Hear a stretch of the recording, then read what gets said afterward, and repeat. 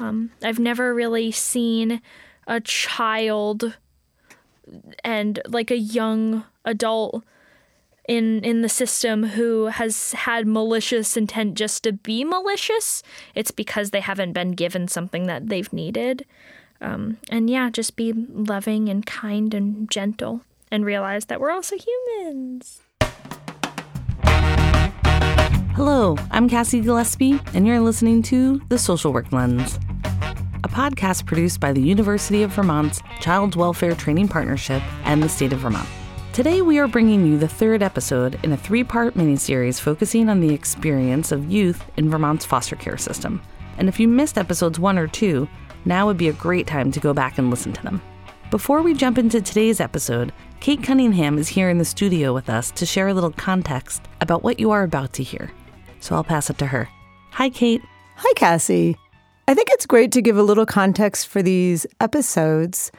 Back in the fall of 2021, CWTP worked with the St. Joseph's Orphanage Restorative Inquiry, and we did a listening session which involved DCF workers and other survivors from the St. Joseph's Orphanage, where we heard stories of the experiences of the St. Joseph's Orphanage survivors. They also had written a hopes and aspirations list, which we pull from in all 3 of these episodes for youth who are in state's care, as many of the survivors had been in state's care many years ago. One thing that we learned with the St. Joseph's Orphanage survivors was that telling their stories brought a lot of meaning to their experiences and helped build resiliency and healing. What we hear in the podcast here with these 2 youth, Mercedes and Haley, is their own experiences and their own storytelling of what happened to them while they were in state's custody. The stories are raw, they're honest, they come from their heart. These 2 young women didn't know each other before coming in and doing the podcasts. And you hear throughout the 3 episodes that they just get to know each other and feed off of each other and realize the commonalities that they have and the experiences that they shared. Some of these experiences are hard to hear. They talk about being in different foster homes, in different residential centers, times that they had when they ran, experiences they've had afterwards. So do what you feel necessary as you're listening to take care of yourself, to process afterwards, and to really kind of let settle in what these 2 amazing, resilient women talk about. And we hope that you enjoy and learn something.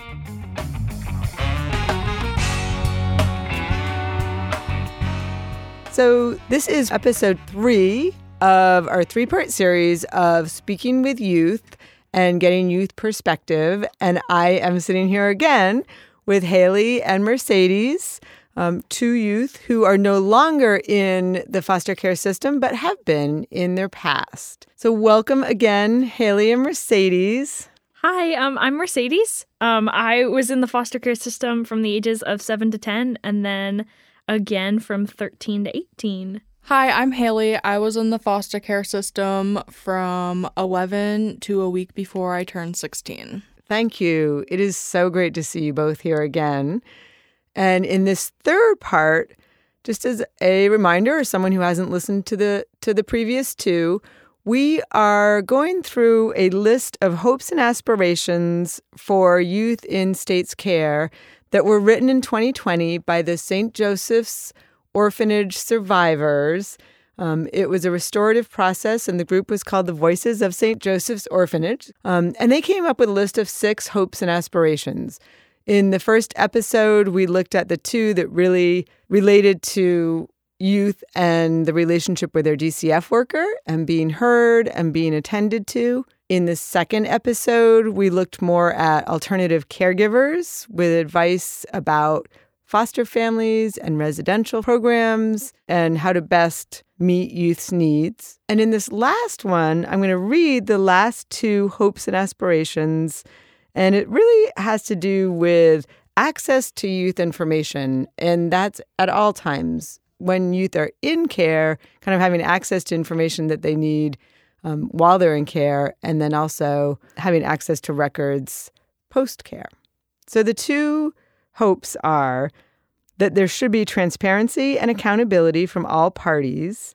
And underneath that, the St. Joseph's Orphanage survivors had written that authority and responsibility should be shared and not concentrated in one agency or institution, and that caseworker caseload should be reasonable. I think you brought that up, Haley, in our first episode, and kind of advice to DCF was about having a caseload where the workers can actually give you the attention that you need. Definitely. The second hope, or the last hope, written by the survivors of the St. Joseph's Orphanage are that youth have access to records. The state should seek ways to allow children access to their records when they reach adulthood. And the bullet underneath that basically just says people deserve information and support in accessing their records. So thinking about transparency and accountability and access to your information, what does that mean to you? Accountability to me means taking responsibility for your actions. And I believe that should go for like all parties around you. Like every person's action has an outcome. Mm-hmm. And I think a lot of the time caseworkers and supporters or foster parents, they don't always take in accountability for their actions. Right. So everybody, right? I know youth feel like their actions are always under the microscope, but really having all people involved. Yeah. I think that, I know we touched on, I believe, what episode was it? One, the caseworker caseloads. Mm-hmm. My worker was telling me, she used to work in California as well, that, while she was in Vermont, she was only supposed to have like 15 cases and she had double that. And then when she worked in California, she was only supposed to have 25 and she had double that. Yikes. So like caseworkers are like really overworked and it's horrible. Overworked and underpaid. Overworked and underpaid. I read somewhere that social work and childcare are the most underpaid career paths. They are. And that's literally like the development of the next generation. And you're putting the least amount of money into that. And I hate when people say, oh, you know, Gen Z's failing, blah, blah, blah, all this stuff. Our generation's never going to last. Yeah, maybe because you pay people like that, like crap. I mean, football players make more than the president. Right. Like, I think we got our priorities of pay very misconstrued. Wrong. Yeah, you're right. It's where are our priorities? And I don't think anybody who would be listening to this podcast would disagree with you, right? About the caseload size and the pay, for sure. Yeah. And I love what you said, Haley, too, just about that everybody could just be accountable for yourself, right? Mm-hmm. I think transparency is important, too, though, because, like, you know, keeping secrets, dude, like, it's so many secrets are kept when you're in the system, from caseworkers, foster homes, placements, like so many things are just thrown underneath the rug and not talked about, or, you know. Mm-hmm. What information would be helpful to have? Like what do you think was kept? Like in my case personally? Maybe your case and like when you think of the secrecy, like my case was so secret. I wasn't even supposed to enter DCF. I was supposed to have a team meeting to bring back and set in place of how I could get back into school and have a smooth transition. And instead, the DCF worker went to court at 7:00 that morning, got custody of me, and at this team meeting where they told my mom for weeks in advance that my dad wouldn't have to be there because I wasn't being taken anywhere. And the secrecy was just so strong. They went to court. They got custody of me. I saw my dad 2 seconds before I was put in handcuffs and shackles at 11 years old and brought to a placement to be held for a week. Yeah. Like 2 seconds. 2 seconds I saw my dad. He went 90 on the interstate just to try to get to the DCF building to be able to see me before they took me. And so the secrecy is just so strong. Like there shouldn't be so much secrecy in like the cases and how things are handled. Like when you're told for weeks in advance, no, your husband doesn't need to be there. It's just a meeting to get things back in order. And you go to that meeting and then you're told that you're being taken from the only family you've been with your entire life. Right. Like that just, it felt wrong. It felt so wrong. Like that should not have been able to happen. Yeah. And even if things change, I don't know your case, but even if things change quickly, which sometimes they do, to be open, right? And to let people know, like kind of no surprises. Let people know beforehand. Like you could have called my mom that morning and told them, hey, like some things have changed. And like, you know, I could get if like it was the parent who was a flight risk, but this meeting was because of my choices, my actions. My parents did everything in the book. They fed me, they clothed me, they didn't use drugs. They were all so healthy. Like they didn't do anything to get me taken away. I was taken away due to my choices, my actions. So they could have communicated and told them like, hey, things have changed. Like we want to place her in a placement to keep eyes on her for a little bit. Yeah, it's that reminder that even just like a quick phone call, right? Even in a busy day. But yeah, no, they went to court 7 a.m. in the morning because my meeting was at 8. 7 a.m. they made an emergency court date, got guardianship of me, took my mom and dad's parental rights away, and I saw my dad for 2 seconds before I was put in handcuffs and shackles. Yeah. So really, just taking the time to, even if things change, let you know. The secrecy with the movements that they make, like when they move a child. Like when I was placed in programs for the first time, I remember it was a Friday night. I had did some extremely minor self-harm. Like, minor as in, like, it looked like I scraped myself on a table. And they decided to put me in programs for that. And then they had told me, oh, no, we were going to put you in programs that Tuesday anyway. You just expedited your going into it.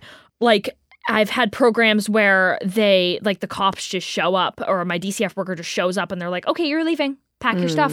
I can't even go to a sleepover anymore without having flashbacks, without even like it's horrible. I can't even have a quick transition where my friend says, hey, you want to go out to lunch? Or actually our plans are changing. It like scares me so bad because I've had so many experiences with the secrecy of moving me and just throwing me around. The secrecy with moving is strong. There was times in the middle of the night I'd be in a foster home and the police and my DCF worker would show up and my shit's being thrown in fucking trash bags and I'm being told, nope, you're being moved tonight. They give you they literally say you have 10 minutes to pack your stuff. I didn't even get 10 minutes. I had 5 minutes. Yeah. They 5 minutes to pack they up all give my you things. like 15 minutes tops and they only make you pack like you have your no necessities. sentimentals. I have one belonging from when I was a child, and not even a child. I have one belonging from when I was 13 years old. Like, I don't have anything from my childhood because of the amount of moves I've made. Not even to mention, like, being in programs and placements. If you don't come back to take your stuff, your workers don't care about your stuff. They literally just throw it away or give it to other kids. They do. Like, everything of mine is gone. Like, from ages 13 and before. And that comes in hand with, like, some of the traits I have. I mean, I'm not, like, an extreme hoarder, but, like, I have a hard time, like... letting go. Not just letting go, but, like, me and my boyfriend, we're homeless right now. And, like, you know, our car... we've had to, literally, like, decrease our belongings and to, like, explain to him how hard that is for me is, like... so hard because like he grew up in the system too, but he was adopted at 3 and so he didn't get to experience all the things that I had to. Yeah. And so for him to be like, babe, we can't carry all this shit, and I'm just like, I can't fucking let go of this shit, bro. Yeah. I don't know what you want. And so it's just so hard because, you know, I had nothing because I was moved.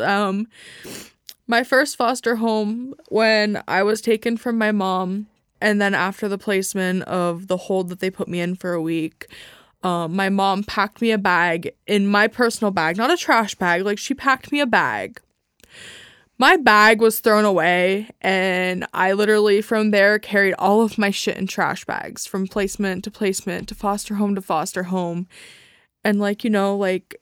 you did get an occasional good foster home who would give you a duffel bag. That duffel bag would be gone in the next placement. They'd take it, throw it somewhere, forget where it is, and when you're taken, thrown back into trash bags. I have heard the term trash bag kid so much because of DCF. Like, I've seen memes about it, TikToks, everything, like calling us trash bag kids because you literally have to lug all of your stuff around in trash bags because nobody cares enough to give you all of your stuff, and nobody cares if it's what condition it's in. Yeah. Boy, this really it's a painful truth. Yeah.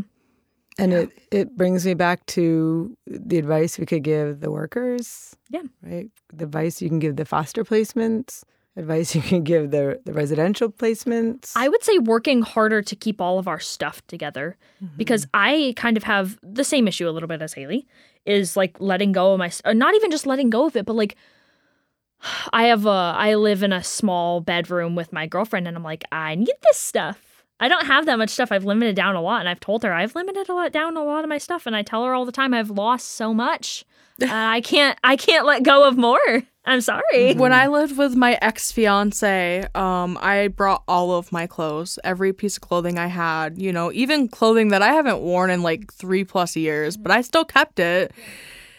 And when I finally decided that it was time to go through my clothes and like donate what I couldn't fit in anymore, or donate things that I literally swimmed in, I had like 12 mental breakdowns putting shit in trash bags. Because like these are clothes that I had held on to since I had finally left the system, and I was able to have all my belongings, and I knew that my shit wasn't going to be thrown away. And so it was really rough for me when, you know, I'm literally sitting there having mental breakdowns about donating clothes.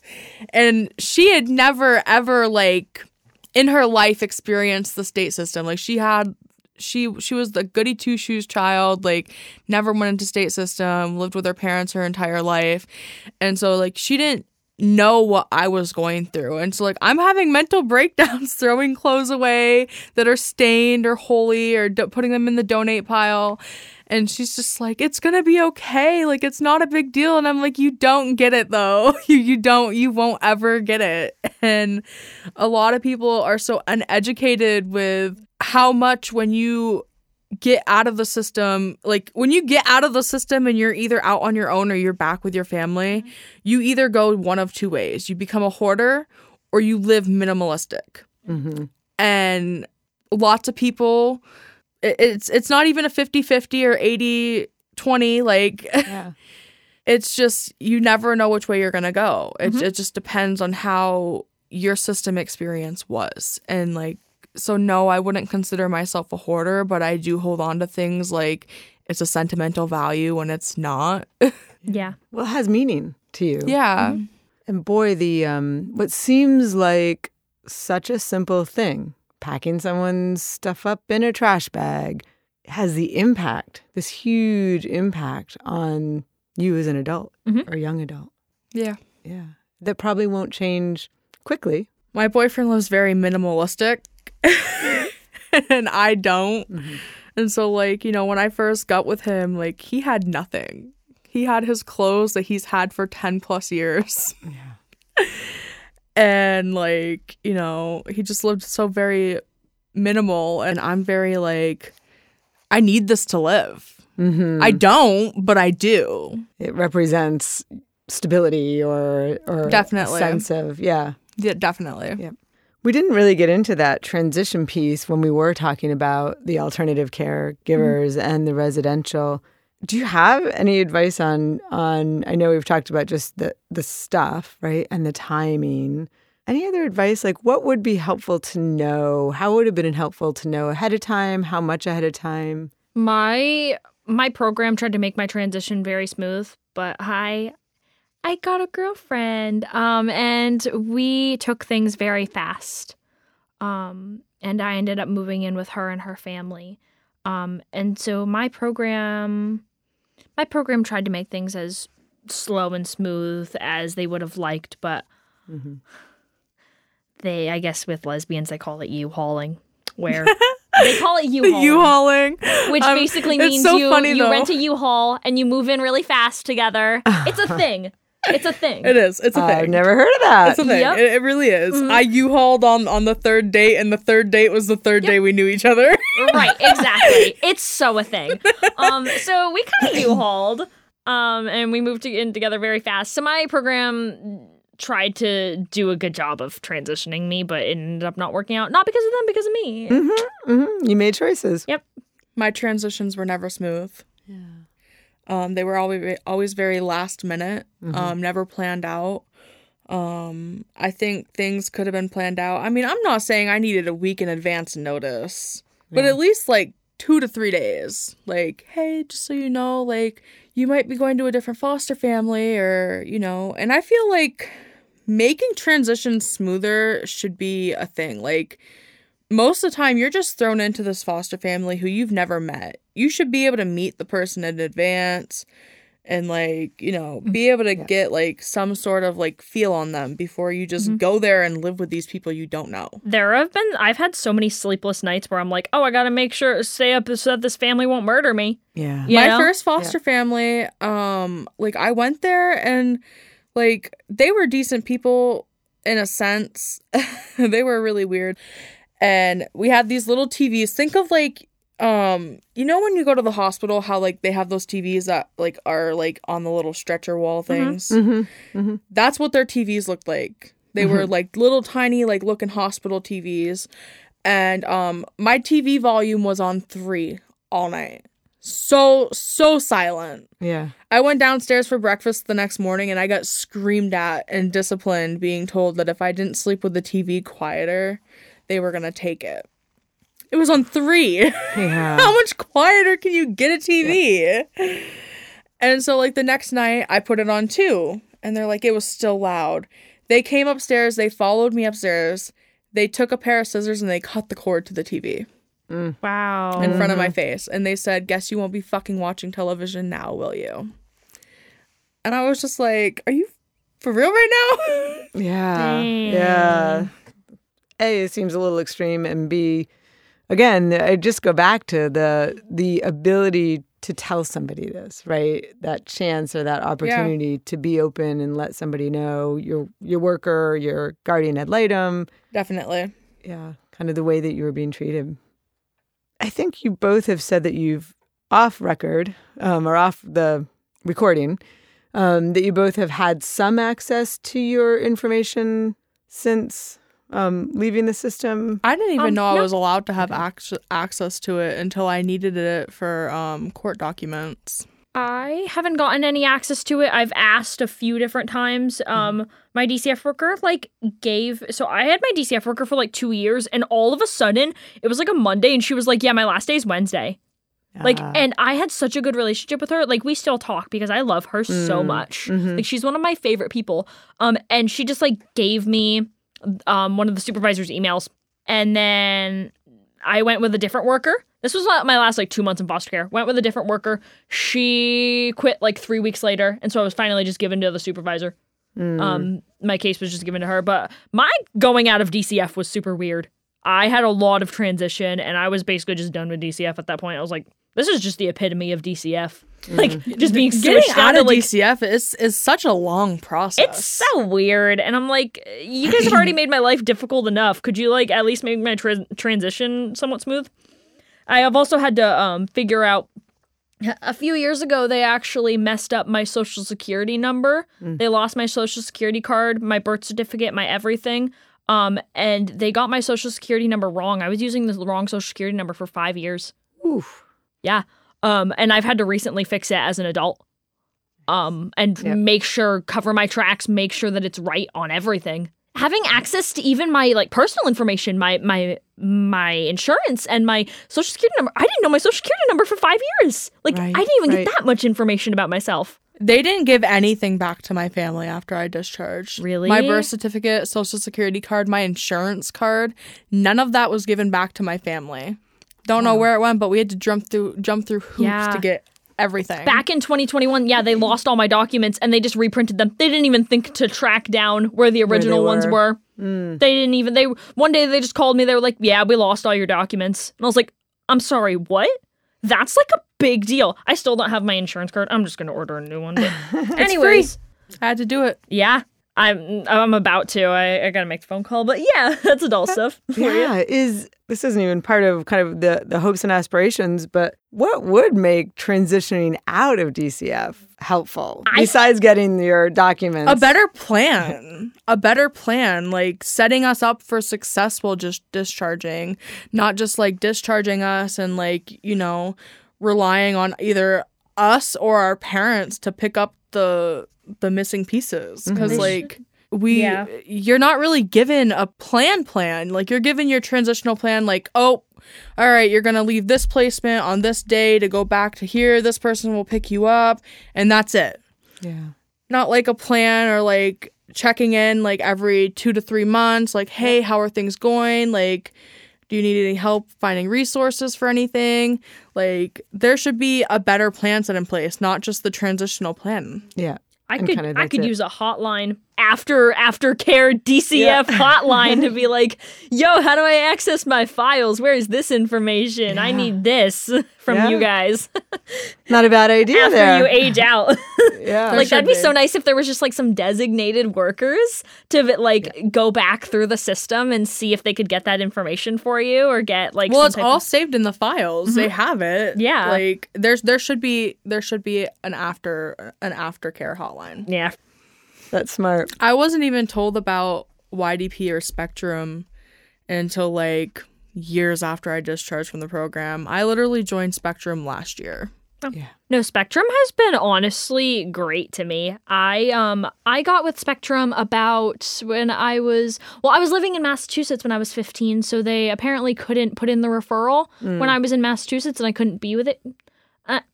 Anyways, even though I was like, the plan was to come back to Vermont, and I was definitely coming back because, I was just in intensive treatment down there. And when I aged out of the system, I had a worker who, she kind of knew what she was doing. She was very new, and it wasn't her fault. She was a lovely human being. But now that I have my new worker, she's much more experienced, and she knows a lot more, which, again, wasn't my old worker's fault. But she just didn't know as much as my new worker does. And it's very helpful to have the financial resources and just the resource of my YDP worker having so much knowledge. That's definitely helped with my transition. Still is even helping me. Like, I'm trying to find an apartment right now, and I'm trying to work through my life as a young adult. And it has been super helpful not having a person like a worker, like a DCF worker, I mean. But just like all my interactions with YDP have felt superhuman. Great. And I love it. Yeah. So YDP, Spectrum, there are resources. Yeah. Were you aware of the resources when you were either aging out or okay? I had my sister went into it as soon as she could at 15. And some families take advantage of that, unfortunately. A lot of families take advantage of the money that is given from kids who use YDP and Spectrum. But, you know, people get greedy with money and whatever. And as soon as some families know there's money involved, they're like, ooh, give me some of that. But for the most part, YDP has been extremely helpful. Me turning 18, I didn't know too much about them when I was like 16, 17. I didn't know all the benefits. But now that I'm like 18, I'm like, heck yeah. Yeah. Great. And you have access. Yeah. And I call and text my YDP worker all the time. She's the only one in my county. So I 100% give her some leeway, because it must be a lot of work to be the only worker. She said that she also works part-time for an entire county. Yeah. Like, that's crazy. It's a caseload size again, right? When we talk about things for everybody. Yep. All resources. Whew. Well, I feel like we've covered a lot in 3 episodes. And I, again, 100%, you have my heart. You have my everything about me to send out, to give love to you, and my gratitude so much for all this conversation. I do have one last question. Yeah. Because we went through some of the hopes and aspirations of the Voices of St. Joseph's Orphanage. And I'm just curious, what hope or aspiration would you give for youth, young people growing up who might be in the system? I would like for foster families to be more looked into. And like, I have younger siblings. I have siblings that are so much younger than me that are all in the foster care system. And I just want the best for them. I just want them to be loved and safe. It's honestly not that big of an ask. Yeah. Sadly, it's not that big of an ask. I just want them to be loved and cared for because even though I don't know them that well, they're probably amazing kids, Yeah. And all kids should be given a good chance, Absolutely. I just think, like what I said before, children not being excluded in foster homes and treated as if they're their own. I also do believe that there really should be way stricter requirements to be a foster parent and more extensive training. And I firmly believe that the training to be a foster parent shouldn't be a one and done. To be a foster parent, you should have to attend monthly trainings. Well, thank you both. I send you off into the world. Thank you for having us. You have been amazing, open, mature, thoughtful, lovely, human. Thank you. It's been lovely talking. Thank you. The Social Work Lens is produced by the University of Vermont's Child Welfare Training Partnership and the state of Vermont. Our theme music is composed and performed by local band Brick Drop, and our sound production and engineering has been brought to you by Egan Media Productions. We'd also like to give a special thank you to our in-house administrative production assistant, Emma Baird. For the Social Work Lens, I'm Cassie Gillespie, and we'll see you next time.